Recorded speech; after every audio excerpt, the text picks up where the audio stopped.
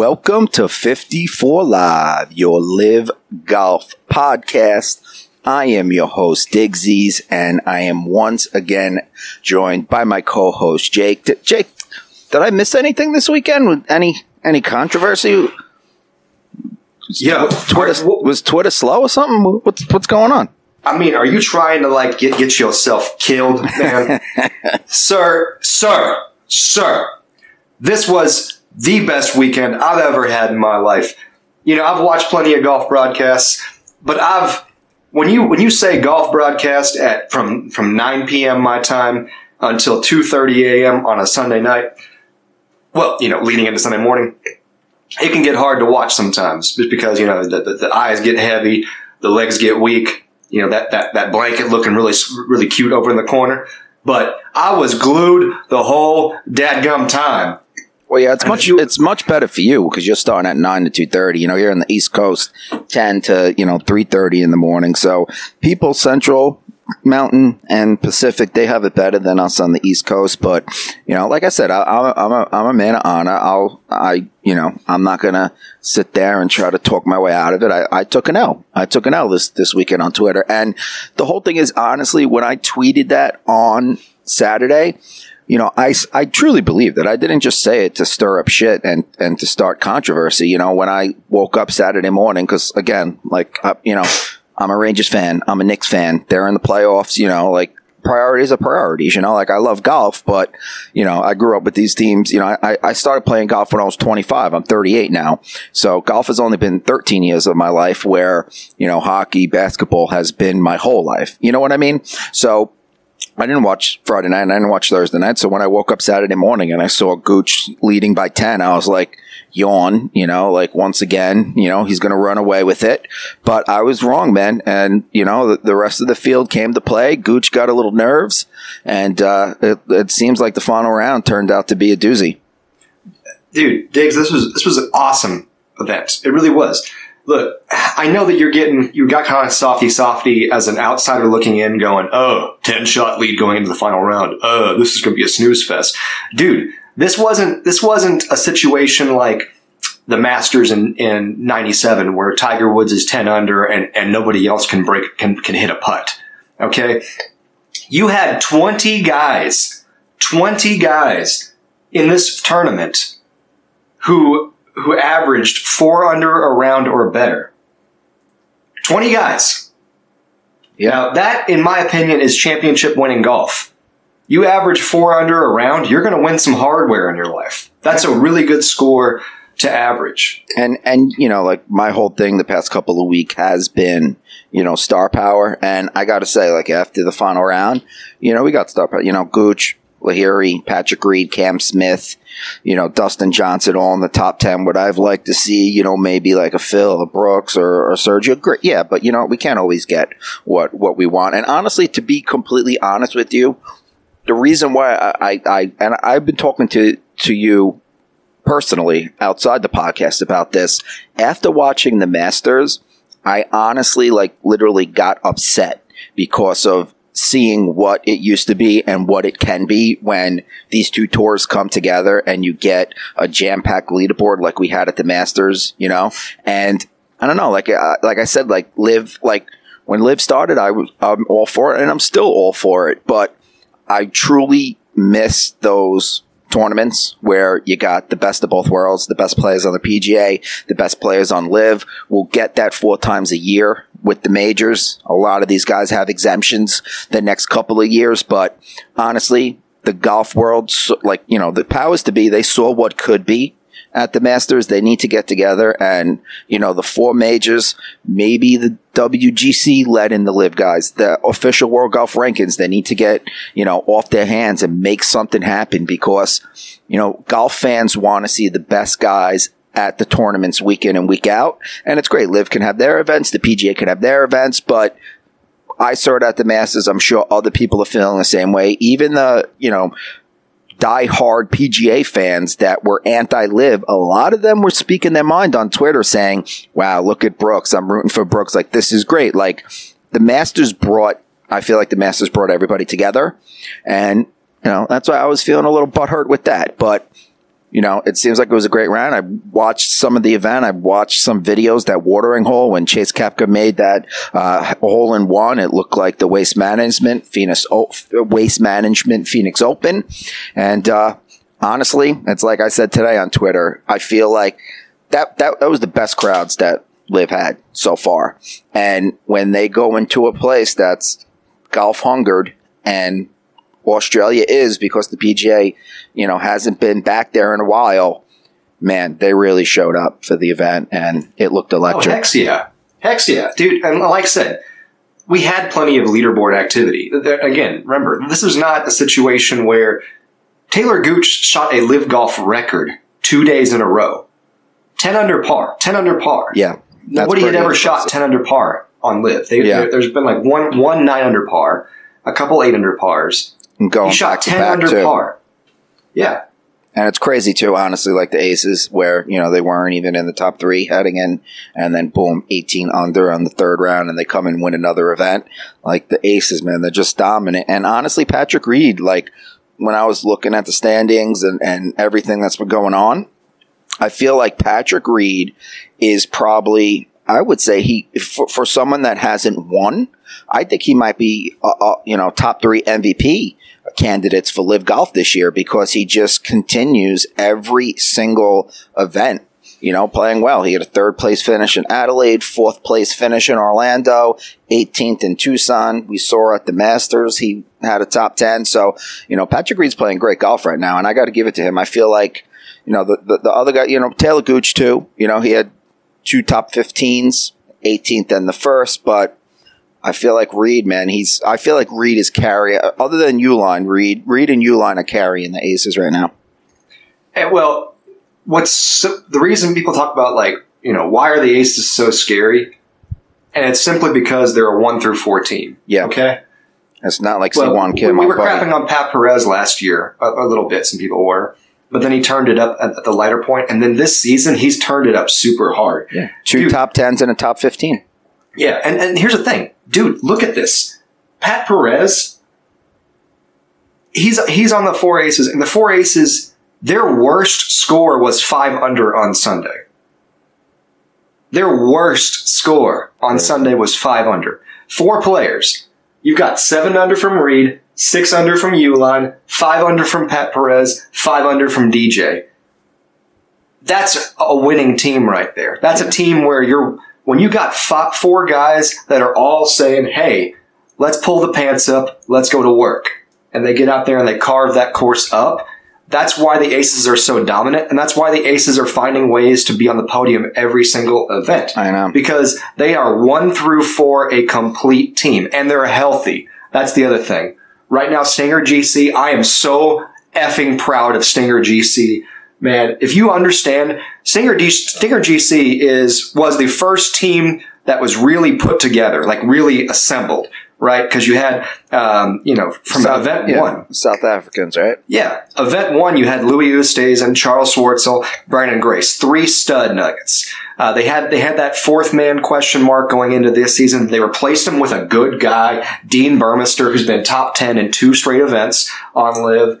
He's been a stud nugget for the team. But you look at them. Louis Oosthuizen has a really hard wrist injury that he's been working with and dealing with for quite a while.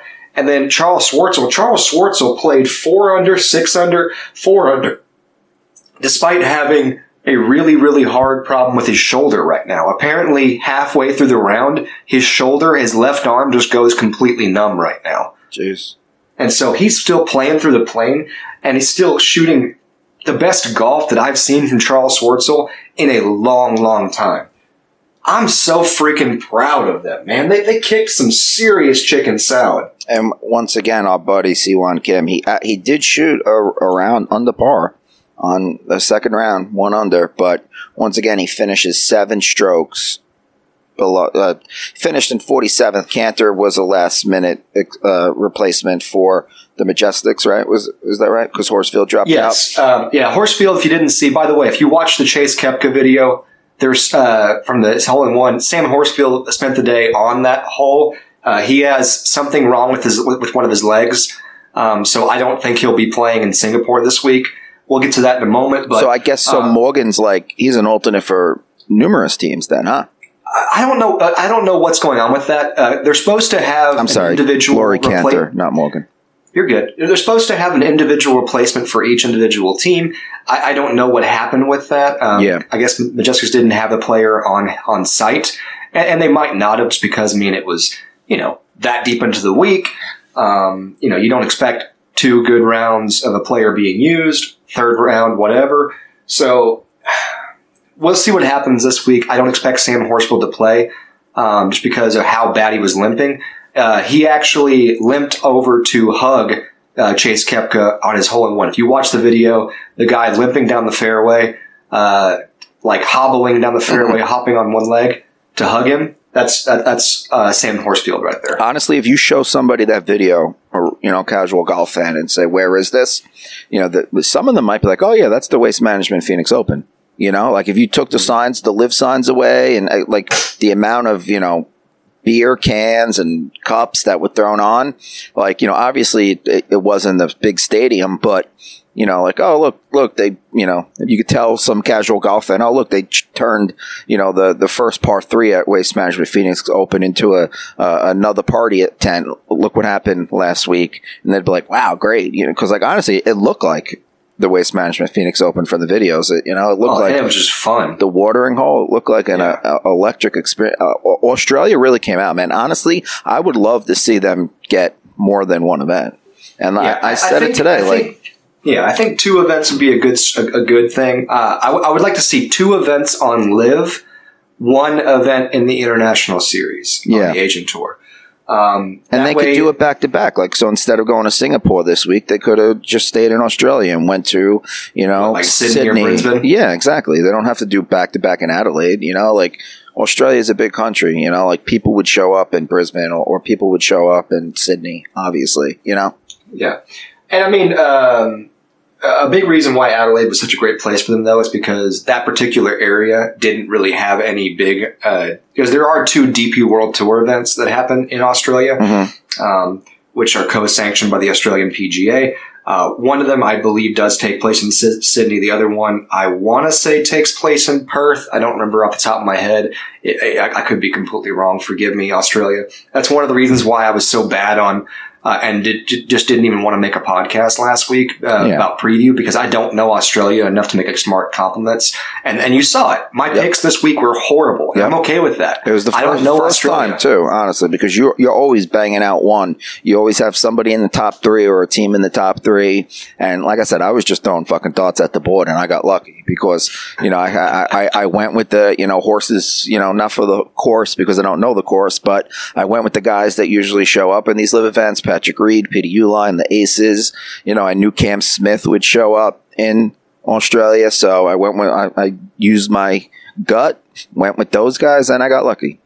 Well, I want to talk a few minutes about a couple of things that we saw. Go for it. Here's your time. You mentioned this. We talked about Siwon Kim just for a brief second. He did finally have a round under par, but he's only had 1 round in 12 rounds where he broke 75. That's insane. This is a guy who is making $140,000 an event, and he has broken 75 one time in 12 rounds. It's crazy. Honestly, I was trying to think like me. I'm like a 12, 13 handicapper, right? So him breaking par would be what for me? Would you say say what? What was that? Siwon Kim breaking par. That would be equivalent to a 12 handicapper shooting what? Breaking 90?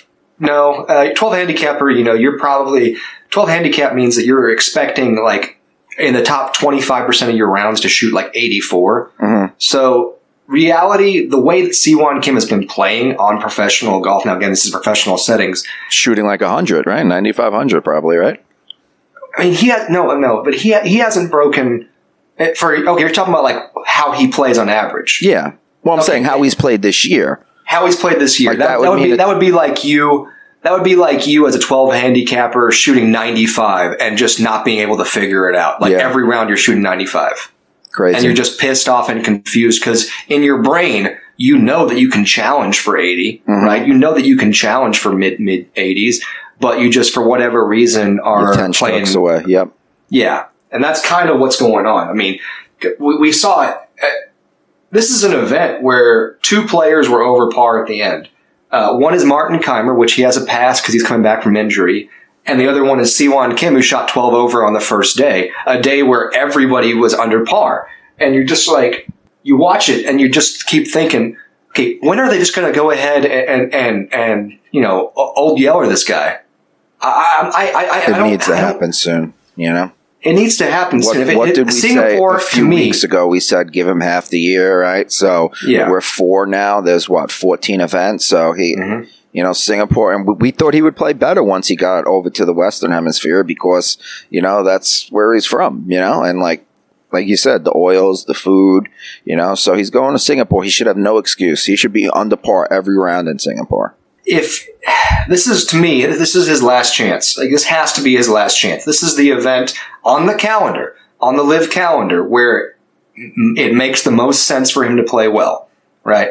As far as geolocation and everything else. This is a week where they're playing a second event in 2 weeks, which means I'm expecting sloppier play from the bigger names. I'm expecting sloppier play from the older guys. Not that I want them to, but I just expect they're going to be tired from, and it's going to be a very different vibe. Singapore is not going to come out crazy the way that they'll probably have a quarter of the attendance that they had. No, not even a quarter. They'll probably. I mean, 10%. I expect it to be kind of like Bangkok, where there's some fans out there, but it's very, very minuscule. And I'm not hating on Singapore. It's just a very different culture, a very different setting. Yeah, and people aren't going there to drink and party like they are in Australia. Exactly. So it's not going to be a party vibe. And again, the players are going to have this hangover feeling. So Siwon Kim, this has to be his last chance. If he cannot get his chicken salad right, then dude, we need somebody to go out to just throw the baby out with bathwater. Yeah. They need to get that alternate in play. Every single week. And that's what I was saying today with that tweet about they need to do more international events. But now that I'm thinking about it, it's not necessarily more international events. It's more events that there's going to be a party culture. Like Live is more loose. They let everybody wear shorts. It's only 54 holes. They play music on the golf course. So you know what? If you're, using that party culture, like completely lean into it and have these events where you're getting crowd similar to Adelaide, and like, so you're basically saying like there should be a live event in Vegas is what you're saying. Yeah, man, imagine that. Dude, like at that course where Tiger and Phil played. What is the course, or even the place where they play the Shriners? Well, and that's kind of the idea. I mean, now granted, you can't do it at those courses for obvious reasons because they're ties with the PGA. But I understand what you're saying is you want to find party cultures and you want to party hardy. Yeah. Right. And I feel like the players play better when there's a large crowd. Like, there's nothing worse going out there and you see 5 people behind the hole. Like, it doesn't get your juices flowing. And these players, most of the players, 18 of them were coming back from the Masters, like a great event that got your juices flowing. We saw what happened to Phil Mickelson at the Masters when he had something to play for and had fans, cheering for him, because as much as everybody hated Phil for what he did and the comments he made, the second he starts playing good and steps on those hallowed ground of Augusta, people were cheering for him. He's a polarizing figure, but you're not going to hate that guy for long. Well, Diggsy, everybody forgives a winner. Exactly. That's just the reality. When Kobe was going through the scandals back whenever he was playing, man, he was dribbling for his life because he knew that, hey, as long as I'm winning, I'm not going to prison. Yep. And that's just the reality. A little tangent here. Speaking about everybody loving a winner, Tiger, man, this latest surgery on his ankle, I'm hearing that it's, like a way of life surgery. So it's like he does not have to be in, like, is his golf career over? I mean, it was over. It's been over like 5 different times. Yeah. I hate to say it like that, but the man is one of the greatest drivers of the ball, one of the worst drivers of cars ever. I mean, I love him. I respect his game so much. I respect what he's done for golf, but I don't want him to keep trying. Yeah. Right. I want him to just chill out for a few years, play the PNC because they give you a golf cart. and then go on the Champions Tour if he wants to, where they give you a golf cart. But it's the walking. The walking is kicking the chicken salad out of him, and he can't do it. And even if he just chills out for a few years and he goes on the Champions Tour and he finds something, he can still play Augusta. He could still play, the U.S. Open when it's at Pebble, or he could still play, the Open when it's at St. Andrews because of all of his exemptions. And we saw what happened. Phil Mickelson won the PGA at 50. I don't think he should play those events though, because it's the walking. He won't be able to use a cart at those events. Well, St. Andrews. St. Andrews is an easy walk, right? It's not like Augusta. There's lots of undulation, but it is a links course. So yes, it's easier. But again, you got to understand, like, there's hills, there's deep rough if he misses the fairway where, you can take a bad step. Yeah, even just getting out of those pot bunkers. Yeah, and I'm being serious. It's so dumb. I can't tell you, after ACL repair, there's been so many times where, like, I think I'm going great. And then I walk off, I'm walking up or down or around an undulation part at a hill, and then boom, take a wrong step, and I'm sore for like 3 weeks. Are you at ACL surgery? Yeah, I had ACL surgery a couple of years ago. It's when you're walking down, not walking up, right? That's the hardest part. Yeah, because walking down is when you're throwing your weight onto that piece. So walking up's very easy. Walking down gets scary, but it's not just that. It's just undulation. Sometimes in golf courses, you'll step somewhere thinking it's solid. It ain't solid. And so, like, if you go hunting for balls in the water hazard, that's dangerous. Very dangerous for me. Yeah. Because I'm cheap and I like free balls, but I have to be mindful of that. The point is that Tiger, they won't allow a cart on the PGA or any of the main adult tours, and that's okay. That's part of the rules. And Tiger actually drew that line in the sand several years ago. That's just why he can't. Yeah, but when he ever goes to the Champions Tour, they will allow him a cart on there. So I think he needs to just chill out, not try anymore for play the PNC. And then wait for Champions Tour when he can use a cart, because his caddies even said it. Joe LaCava, who's Freddie Couples and his caddy, by the way, he said, "Hey, if this guy, you give him a cart tomorrow, he's competing." Mm-hmm. And look at that, Freddie Couples, man. He's had such a smooth swing, and it just goes to show you how you were talking about me and you were talking during Masters Week about Will Zalatoris, and I believe you tweeted about saying to the young, thin kids, look at what happens when you put that much torque on your body. And Freddie Couples and Tiger is the perfect example. Freddie Couples is nice and smooth, nice, easy swing. He still hit it far in his prime, but Tiger always had a vicious move, and it takes a toll on your body. And doing that, he's been playing since he's 18, in college, and then on the PGA Tour since 2021, or when did he win the Masters? He was 97. Yeah, so his debut on the PGA was 96. Yeah, and and you're right. And this is what we're seeing. We're seeing these kids, and I love the Justin Thomas frame. Yeah, well, not even Justin Thomas, because Justin Thomas still has some muscle. We're talking the shrimpy, the shrimpy premature baby kids. The Will Zalatoris kids that who it might could come and bite them. Matthew Fitzpatrick, because he's tiny and he's really been working at getting distance, and he has, and he's put on some muscle. Now, this is the thing that people don't. They have shown some videos of him doing speed training where he's actually. They have him doing biometrics, so he's in his underwear in those videos, and you can see that he's actually gaining some muscle. What happens, and people look at Rory and they go, "Well, Rory's swinging through his shoes, and he's a smaller guy. He looks smaller when you stand next to John Rahm, who's a 230 pound 6'3" guy. Yeah, Rory's jacked though. But Rory is jacked, and these kids don't understand that. You have to put the muscle on to swing like that long term. Yeah. If you don't, you are going to be a Will Zalatoris, a kid who is. And I hate to say this, but Zalatoris is done. I mean, he's done. He is David Duval. He is done. You think if he, takes an extra, obviously it's going to take him a year to recover, but you think if he takes another 6 months to a year, puts on some muscle, you don't think he could come back from that?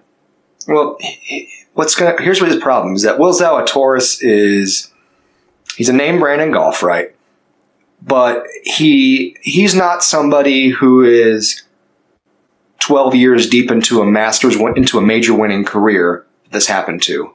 He was a young upstart who had, gotten his way up into the top of the ranks, but only has one victory to his name. So you got to understand, he doesn't have the 5-6 years of sponsorship exemptions and just general exemptions to safeguard his status on the PGA Tour. Yeah, and especially with the elevated events, he's definitely dropping out of the top 70 now. But I know the PGA Tour does have a injury clause, aka Tiger Woods. But it's like clause. 1 year. Yeah, but it's like 1 year, and so he's in a spot right now where even if he does make a comeback, there's a very high possibility that he loses his tour card very quickly right after he does make a comeback. And I don't think he will have the game and the physical ability to win back his tour card. Because you watch those Korn Ferry dudes, they are playing for blood every round. Yeah. Their goal is 10 under par, or I'm walking off the course at 9. And it's sad, too, because he was so close. That's like at least 3-4 majors that he could have snagged a major. At least, if he did that, he could have said, you know what, I did my job. I won a major. At least I could, rest on that. But, now he's sitting with, one PGA Tour win and, a couple of top fives.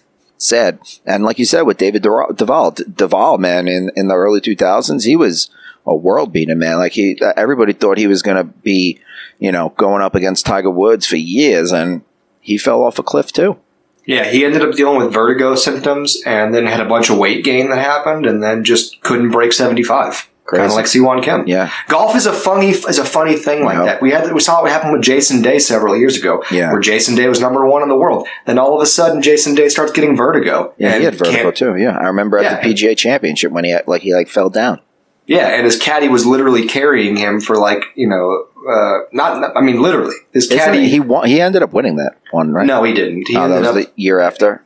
Yeah, it was like 2 years later. But the point is that this was him, everyone thought he was supposed to win that one. He was in position to win that one. And then all of a sudden can't play because he has vertigo. And he finished out, but it was a shell of who he is. But vertigo issues, you can get over that and recover. We've seen it with him right now. We saw it with Heinrich Stenson last season, Heinrich Stenson, by the way, was in that tie for 11th, because there were 9 guys that finished at 12 under, and he was one of them. So, this week. The point is, though, is that Will Zalatoris done. Yeah. And speaking of the PGA Championship, Oak Hill, in a few weeks, I can't wait, man. Remember last time?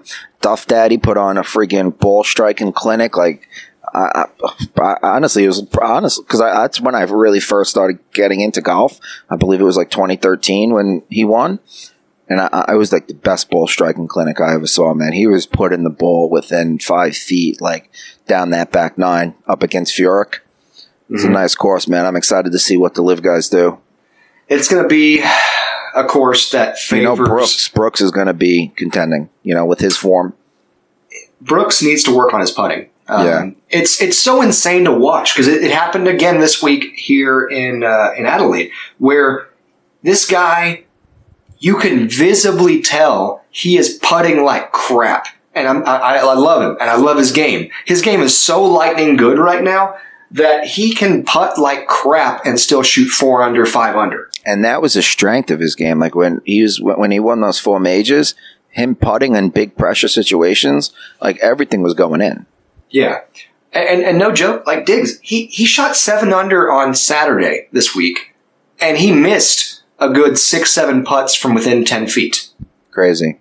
That's how good this guy is with his irons right now. He's making me want to go throw away my TaylorMades I just got and go get Strixons. Go get some Strixon drive. His whole bag's Strixon now, right? Yeah. The driver. Because he's Strixon's cover athlete. They have 4. They have Shane Lowry, Matsuyama, and him. And that's one thing I like about these guys going to live. They could go play, whatever clubs they want. All by the sponsors. Once their contracts run out, yeah. But I'm saying by the time the sponsors drop them all, now they're like, all right, let me go play what I want. A mixed bag of whatever. Right. Well, and no, he's still under contract, but there are other guys that are. He's under contract with what, Strixon? Yeah, with Strixon. He was with what? TaylorMade? No, he was with Strixon. He was been with Strixon for at least 3 or 4 years. Really? Yeah.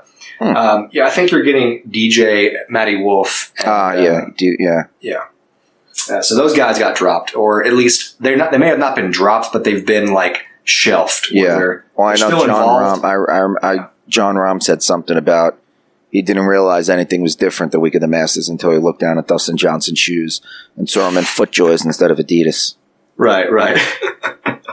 I love how everyone. If you watch the live events, like half the guys in the live field are rocking Jordans now, which is awesome to see. Yeah, because they're just hitting up Pat Perez like, hey, homie, hook me up. Yep. Yeah, they're hitting up Patty P and they're hitting up Varner. Even though Varner doesn't wear Jordans most days, he wears like Nike brand stuff for his golf shoes, but he doesn't always wear Jordans. Some days he does, though. I love my Jays, man. I got a bunch. Last night we were out. Me and my wife were at the bar before we went to go to the comedy show. We saw Stavros Halkias. I don't know if the big Greek guy with the mustache. He's so funny.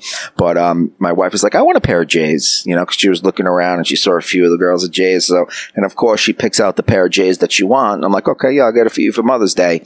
And she picks out the most expensive kind that's like so rare and like they're on like Flight Club and StockX for like $400. I was like, you got good taste, babe. Like, babe, I love you, but I mean, I kept saying, what about these? What about these? Yeah. How about the retro style low tops? Right? Yeah. No, I understand. I just picked up a nice pair of Adidas spikes for my Pinehurst trip. I actually on my shoes I use. I don't even know what shoes I actually have, but they're comfortable as heck, and I still use them. They're soft spikes, but they're. I got them in Utah. I was actually playing up there in Utah one year, and on the plane, my shoes fell apart. My shoes fell apart in the bag, like the bottom fell off the shoe, and I was like, oh. So I was rocking my FootJoys, and I walked out there, and like one of the soles fell off completely on the front on the driving range, and so I'm like, okay, I need to go. So I went into the pro shop and just found those, and I didn't even try them on or anything. I just go, what size? Okay, good. I'm teeing off in 5 minutes, and I've been wearing them ever since. Up until last week, I was wearing Nike TW. They were either 11s or 12s, 2011, 2012, the gray ones. Literally, like my toe was like starting to come through because they were super comfortable, and I've had them for over 10 years, and I didn't want to get rid of them, but they just kept wearing. 10 years is a long time to wear one. Especially when you're playing 20 rounds a year. But I finally had to give them up. Understood. Diggsy, I got to ask you. So there's 3 guys right now that I feel like are snake bit. Right, they're playing. They're playing championship winning golf, but haven't won a tournament on LIV yet, or outside of LIV in quite a while. Okay. There's 3 guys that I just feel like, man, they're playing winning golf, but they're not getting it won. All right, hit it. Anirban Lahiri, second place this last tournament. And then also second place in the International Series Vietnam event where he played. Mm-hmm. Him, Paul Casey, and David Puig all played in that event, and all 3 made the cut. But Anirban came in second place. He missed Orlando, right? He did miss out on Orlando. I think it was some family stuff. Gotcha. It wasn't injury related or health related. I think it was personal stuff. But then Anirban Lahiri. He lost in the playoff last year, the one that him, DJ, and Wako were playing in. Mm-hmm. But then, 2 top 2s in 2 weeks in a row. And I am putting money on him this week, man. Yeah, he's going back. They're staying in Asia. Staying in Asia. That sounds like a good match for him. Yeah, this sounds like a good place for him. He's young enough still to where I don't feel like he's going to have the wear out factor that maybe like I could expect Westwood, Poulter, Bland, even Mickelson, several of the older players to have a bit of a rougher time this week because it's back-to-back weeks of events. But also you got to remember they're only playing 3 rounds instead of the normal 4, so it's true. Like 1.5 events, And it's true. Australia to Singapore, it can't be that far of a flight, right? It's pretty. It's not that big a deal, but that way. And Singapore is more modern to where I don't expect to have the food problems that they had in Bangkok. Yep. But who are the other 2? I will tell you that Patrick Reed needs to get a win soon. I mean, I'm telling you, man, he's man is due. Yeah, he's definitely in my top 3 for MVP of the year. Obviously, Gooch is up there after this week, and I would say Maybe Reed's not in the. I would say Peter Uline, Charles Howell III, Gooch, and Patrick Reed. The MVP though this year is Cam Smith, and the reason why, really, the dude, he really is. He actually has the lowest scoring average this season on Live Golf. He had a 20. So he started with the 6th place finish, then yesterday a 4th place finish, but then in between he had a 26th and a 29th. Right, but he's still averaging the lowest score on Live right now. Yeah. And the big thing is you got to understand who else is with him. I mean, I hate bringing up this kind of conversation points, but his team, Mark Leishman is, he'll show up for one round, and then he'll just fall away. Yeah, that happened in Tucson. That happened he showed up on Sunday here in Australia. He's a one round guy right now. And they're in 9th place. They're only 1 point ahead of the Ironheads with Siwon Kim. So that's right. That's saying something. Right, and then the Ironheads are stuck playing with 3 guys. Yep. Right. Matt Jones and Jed Morgan. I really thought Jed Morgan, this would be his week to shine. And he woke up on day 2 and 3, but, he woke up a little too late, Mm-hmm. I just need to see more out of those guys, man. Cam Smith is carrying a burden on his shoulder, and he's doing a great job of it, mind you. But he is, having to be the face of the league, the face of his team, yeah, and be the one carrying all the sticks. He needs. So Lucas Herbert won the DP World Tour event in Japan this past weekend. Okay, and I really thought that he was going to end up joining Liv this year and be like much needed reinforcements for Ripper, but he didn't. Yeah. Now, speaking of that, one of the Q&As from last week's episode before we decided to nix it was somebody was asking about top. Somewhere along the line, I was getting into an argument with guys about the top 50 golfers in the world on the PGA Tour. Would they want to go to Live right now? And I said no, because honestly, with the amount of money the PGA Tour is offering these guys, you'll have to also factor in the blowback factor that Cam Smith got, that Phil Mickelson got, that all these, these guys got hated on, on the internet, on Twitter, on social media. So I don't think, I think guys outside of the top 50, top 70 that, aren't in the elevated events and want to take the money and have a, shorter schedule. I think guys like that would maybe join Live, next year. Yeah, but I don't see any. So there is talk, Diggsy, about there being expansion of. I think they need it. Well, yeah, they're saying there is talk. Greg Norman has mentioned in some side conversations that they're looking to add 2 to 3 teams next year. Yeah, you don't want to expand too much where you get away from the shotgun start, because right. I like the shotgun start and what makes Live unique from the PGA Tour. So if you add 2, I believe you can still. Right, because there's 2 open holes. Correct. Right. So and even if they don't, they can still add a second group, like a marquee group on one. Yeah, staggered start like they do in the final round. Yeah, but the big thing with Live right now, people were saying, "Well, you guys didn't sign anybody big this offseason." A lot of that came down to just there weren't any captain spots available. Yeah, and captain spots, if they have equity in the teams. They have a lot of other stuff that go with it. So those are really your big things that Live has to offer that the PGA doesn't offer right now. And they're cutting back on expenses. The money isn't, they want to turn a profit finally, and the money isn't there, where last year they were throwing money around. This year they're not throwing money around as much. Right. Well, they have. And so if they're going to attract a bigger name player, that's a tool that I think is their best tool available, is a captaincy spot, make your own team spot, whatever you want to call it. And that's where they're going to have to do that at. I want them to expand anyway, just because I really want there to be a Thailand team. There's a lot of good players out of Thailand that I really want to see over on Live. I really want to see a Japanese team. I would love to see Kazuki Higa be given a team.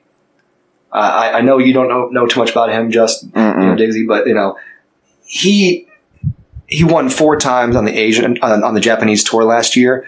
and ended up getting a special invite to Augusta. He's been getting special invites to certain PGA Tour events this past year. People are trying to court him because they think he's the next Matsuyama and Hideki. They should go throw money at Sam. What was his name? Sam Bennett from the Masters.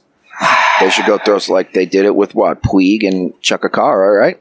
Right, and Liv did a great job with that. They picked up Turk Pettit, they picked up James Pyatt, they picked up Eugenio Chikara, they picked up Ogletree, and they picked up Puig. And so those were all really high end young guns. Yeah.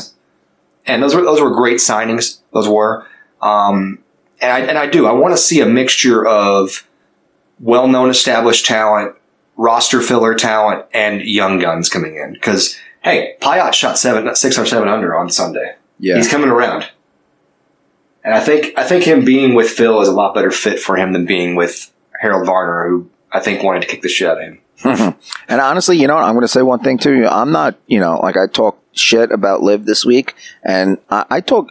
The way I say it is I just, whatever's on my mind, I speak it. Like, I'm not going to if there's something I dislike about Liv, I'm not going to not say it because I have a Liv podcast and I need to be pro Liv. And honestly, some of these accounts, like the reason why I enjoy doing the podcast with you, we're both in the middle. We like Liv. We like the PGA Tour. We're going to talk shit about the PGA Tour or Liv if they do something wrong, but we're not just going to talk shit just to talk shit to make Liv look great.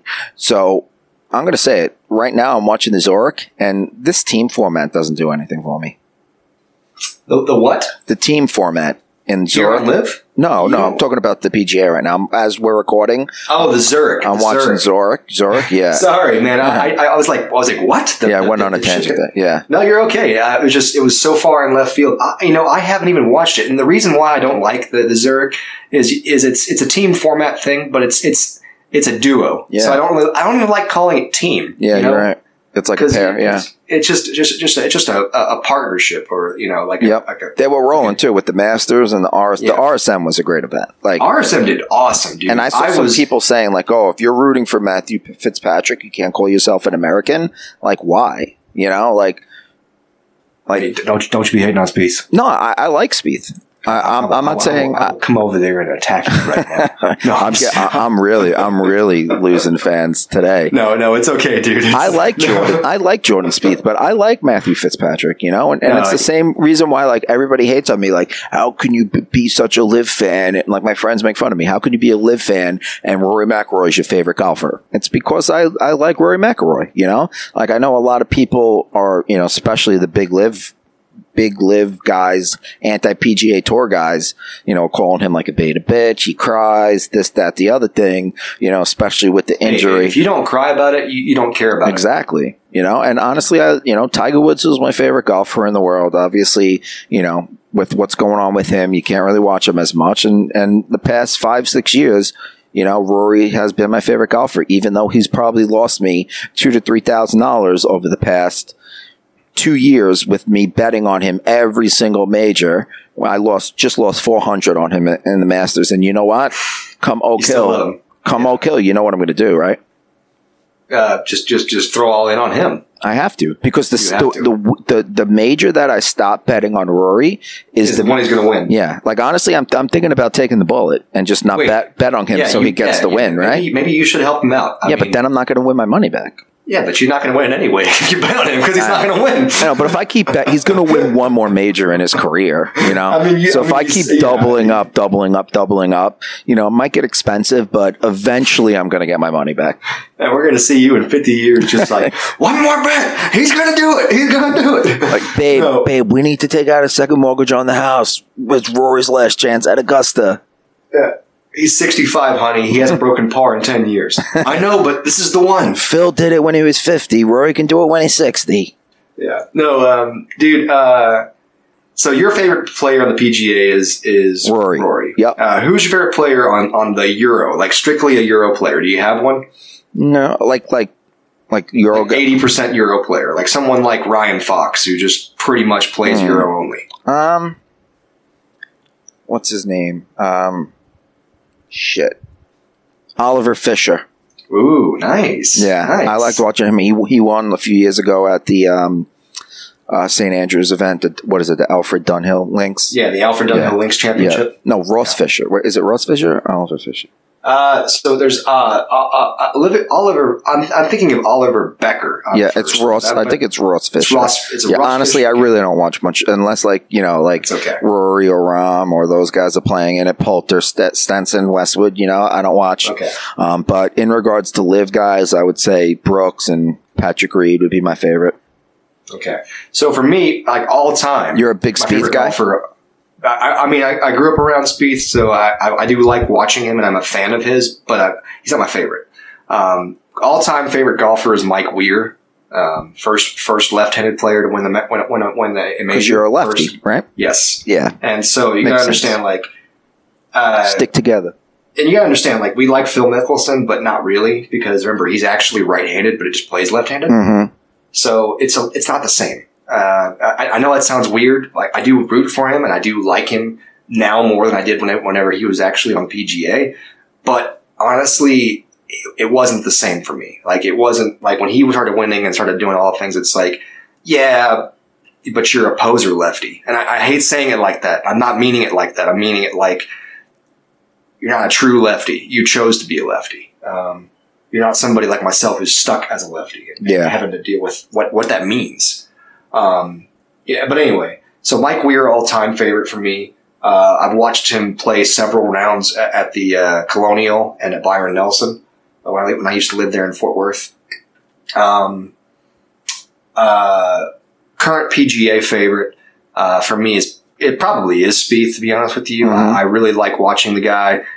He's a head case to watch. He's so much fun to watch. It's like we said in the last episode. He's the best bad golfer around. The best bad golfer ever. I mean, as far as just playing, missing fairways and somehow finding a way to make par. Just think about when he won the Open Championship, when he was freaking, taking a drop on the driving range behind the trucks. And that shot that he hit was fucking amazing, by the way. Yeah, and I mean... He always finds himself in, crazy situations. I'm pretty sure that Michael Greller is a certified therapist. I feel bad for him. That man must have a therapist license at this point. It used to be pray for Ted Scott dealing with Bubba, but now it's pray for Michael Greller. And then you got Bones, who's just, constantly hitting Thomas over the head with a stick. Which you guys Rahm's caddy, because Rahm, sometimes Rahm is no, I'm going to hit this 3-wood from this bunker over the water, That's so funny. It's so true, though. But no, on Live specifically, my favorite golfer to watch on Live, the guy that I'm most excited for to watch week in, week out, see more shots of. Honestly, it's kind of tough for me because what? C1 Kim. Yeah, that's right. It's exactly who I'm rooting for. No, I really love watching Stenson. I really love watching Brooksy whenever he's on putting. But I also just love watching how good he is even when he's not. Because you're just this dude he plays as if his vibe when he plays is like he's playing a Sunday round on a Muni course. I don't know how else to explain it. I remember watching John Daly one time play a charity round, which wasn't even an actual tournament. It was just a charity round at the course that I grew up on. Mm-hmm. And he's out there, cigarette hanging out of his mouth. Cup of McDonald's, really Diet Coke. Yeah, he shot 4 under, but he wasn't even lining up his putts. He just went up to his putts and one-handed them at the hole.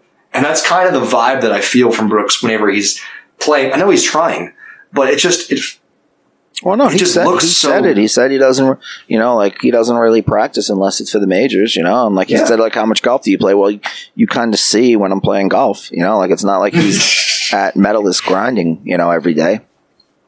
That's true. And then, of course, I also really, really love watching Pat Perez now. I mean, I wasn't much of a fan of his until he came over to Live. And I think a lot of these guys, Live has been an opportunity for them to actually express their personality. Yeah. You got to remember, the PGA Tour really does feel more and more like Happy Gilmore.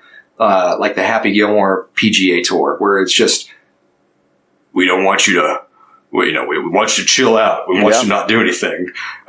Hey, no swearing. Hey, no, all the big sports, leagues do that. It's like, like the NFL, they fine people for having a certain kind of, like if they wear like a cleat with their face on it, or like, MLB with the jerseys and the socks, and like all like when even with the celebrations when players hit home runs, like they didn't want, but like once these sports leagues realize, and honestly, it's like I feel like once our generation gets in charge and like our millennials become commissioner, what have you, they'll make it, more fun, because that's what people want to see. People don't want the uptight nature. And honestly, that's what Live has done, make golf fun again. And they have made golf fun again. And speaking about... And obviously, golf is still fun regardless. Yeah. I go to if I go to a PGA Tour event, if I go to a senior tour event, which I'm going to next month, thanks to Clark Dennis. Love that guy. He's anyway.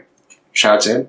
But anyway, dude, I'm so excited. I'll have fun at those events regardless. But you're right. It's a different vibe when you set it up for the competition being the entertainment, or just the entertainment being the entertainment. And Liv understands that you can have a competition, but still have entertainment be the entertainment. Yeah, and you get the casuals there. And honestly, if Liv's going to grow, they need more casuals, and that's like what I'm saying when I go off on Liv.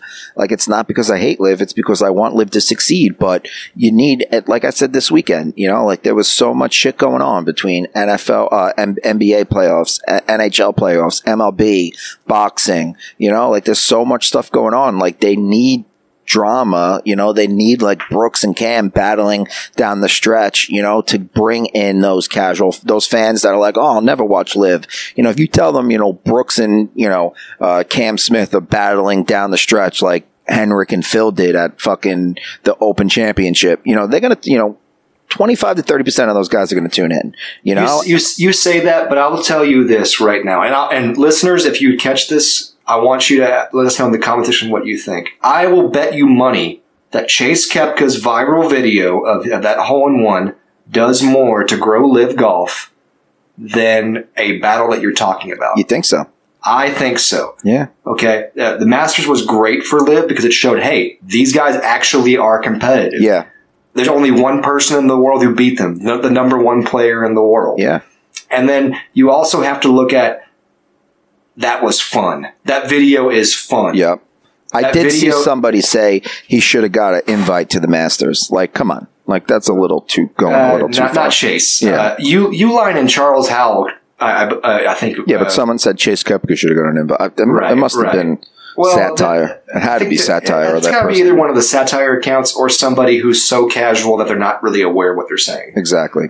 Uline and Howell should have gotten an invite. What we'll do next pod, when we do the recap of Singapore, we'll pull up the YouTube clip of Chase Koepka, and let's do over, under, how many views. What do you think? Oh, okay, yeah. Over, under, there's so many copycats. Check. There's so many copycats. Let's go to Live Golf's actual YouTube real quick. Okay, and they have to have it up. As Live Golf. Well, I'm going to look at like another big highlight, like what that got, so we could have a baseline. You know what I'm saying? So that would be the Matty Wolf hole-in-one from a year ago. So that'd be the most comparable highlight that you could show that for. Okay. So look up Matty Wolf's hole-in-one. Let's see. Taylor Gooch round one highlights, 5,000 views. Brooks Koepka final round winner, 54,000 views. These are all round highlights. Yeah, just type in Matty Wolf hole-in-one. Okay. Now, what do you expect while we're waiting? What do you expect in Singapore? In Singapore? What do I expect in Singapore? I expect, like I said, the older players to be a little rough this week. Again, they're going to be a little bit more tired. They're going to have a hangover from Adelaide because Adelaide was so much fun. So they're going to be emotionally drained. We're going to see players play a little bit sloppier this week. But because of that, we're going to see the younger kids. You're going to see Payat. You're going to see Chikara. You're going to see Siwon Kim possibly. If he doesn't, he's fired probably. But no, Chikara. But no, Chikara, Pooj, Payat, you're going to see those three in the top 10. I will put money on that. I'm not going to give my pick yet. I'm going to actually do research and not just throw shit. I'm not giving picks. These are not picks. We'll tweet out our picks on Thursday morning. Right. These are not picks, mind you. This is just me telling you that, hey, older players and all the players who were emotionally invested, they are going to be drained. Yeah. You're going to see the young kids really step up. I don't know who's playing for Horsfield this week. It may be Laurie Cantor. I think that's weird because, again, they're supposed to have... He was on the Cleeks, right? Right. And they're supposed to have team-specific substitutes. Well, now they got time to know and get the guy there. They got a few days. So my question to you is, will it be Shergo Alcurdy? Because remember, he played for the Majestics in one event whenever Heinrich Stenson went down last year. Yeah. That was after Bedminster, right? The event it was in Chicago, it was in Boston. Yeah. 177,000 views, Matthew Wolf, 7 months ago. Okay. So that had 7 months to, marinate. So, I don't know, let's say 50,000. This ace is going to be, if it's not the highlight of the week on ESPN, something's wrong. Well, we have 7 days until we're going to come back, 8 days until we come back and do our Singapore recap. So let's set the over-under at half 150,000. that. No, we got to, because, all right, yeah, sure, 150,000. You think over? Yeah. I think over in 7 days, yeah. Okay. Because Liv is going to pump this out. Yeah. This is going to be, it's going to be on ESPN. That looked like fun. Yeah, that'll be a top 10 play tonight on ESPN. I would say if it gets over 100,000, that will be good for them. I think somewhere in like 80, 90, 100. Gotcha. Because I think eventually it will break the 177, but... also there could be, because when you Google Matthew Wolf hole-in-one, the first thing that shows up is The Guardian put up a view of it 7 months ago, right. and that took 10,000 views. So, one of these, the copycat videos. Exactly. Yeah. One of them jumps on and puts it up first. It could fuck with our numbers. Well, and that happens with any highlight video. So you have to keep that with a grain of salt. Yep.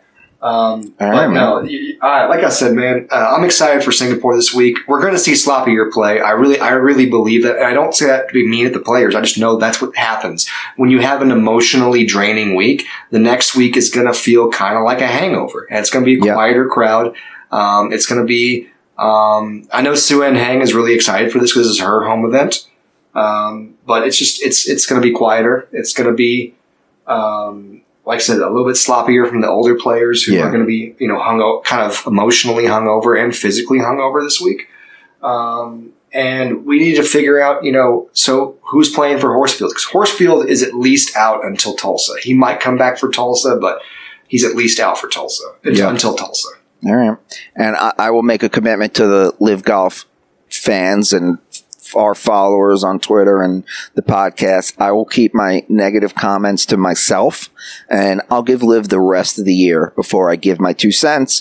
And if I do feel like I have something negative, because honestly, like I said, I speak my mind. I'm not going to hold something back just because I want the Live Golf fans to like me. I'll be a little bit more gentler and word it a different way and not be so, No. Dickish. Diggsy, no Vaseline up in here. All right.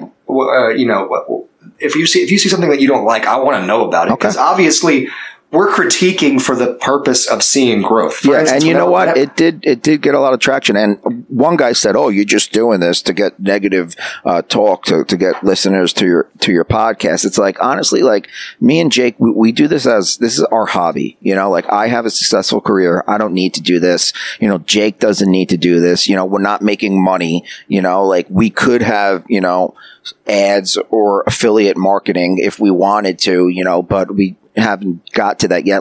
We're not sitting in our mother's basement doing this podcast to try to make it rich one day. If that happens one day, great. But, we don't need that to happen. We're doing this for fun. So, we're not going to manufacture shit just to manufacture shit. I'm just being real. Jake's a little bit more positive than me. I'm a little bit more of a, pessimistic. I'm a glass half empty. Jake's a glass half full. And that's why we click. And that's why, things work because we have 2 different viewpoints and we're not just sitting here patting each other on the back and agreeing with everything. Yeah, because you can only watch 2 guys give each other a hand job for so long before you just go, this is lame. Exactly. If you want that, go to Pornhub. Hey, or watch Kyle Porter's CBS podcast. Yes. Oh, that was mean. I shouldn't have done that. I shouldn't have done that. We do. But on that note, we need to end it on that note. Again, we'll be back next week for the Singapore recap. Follow us on Twitter.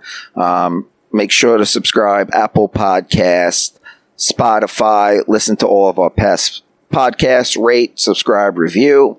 And Jake, anything else? Just have a freaking awesome week. Keep an eye out for picks. I promise to actually be able to do some more research this week, just because we didn't know anything about Australia. And so we were just kind of picking blind. And, we're not going to fake it. We're going to be real with y'all. It's tough to know the courses and the conditions in areas that we don't see. It's not like the PGA when we see it every year, Or like, if you tell me about like, hey, well, what do you think about Tulsa? Dude, I've played 30 plus rounds in Tulsa this last year. Yep. So the U.S. courses, there've been majors there, or, amateur events or Corn Fair, we could figure it out. But overseas, even Europe, like Valderrama will know, London will know because they played there last year. We know stuff like that. But, some of these courses, Singapore, Australia, even Bangkok will know, but you get the gist of it. Absolutely. Folks, have an epic week. Yes, have a good week, guys, and we'll be back with you next week. Later.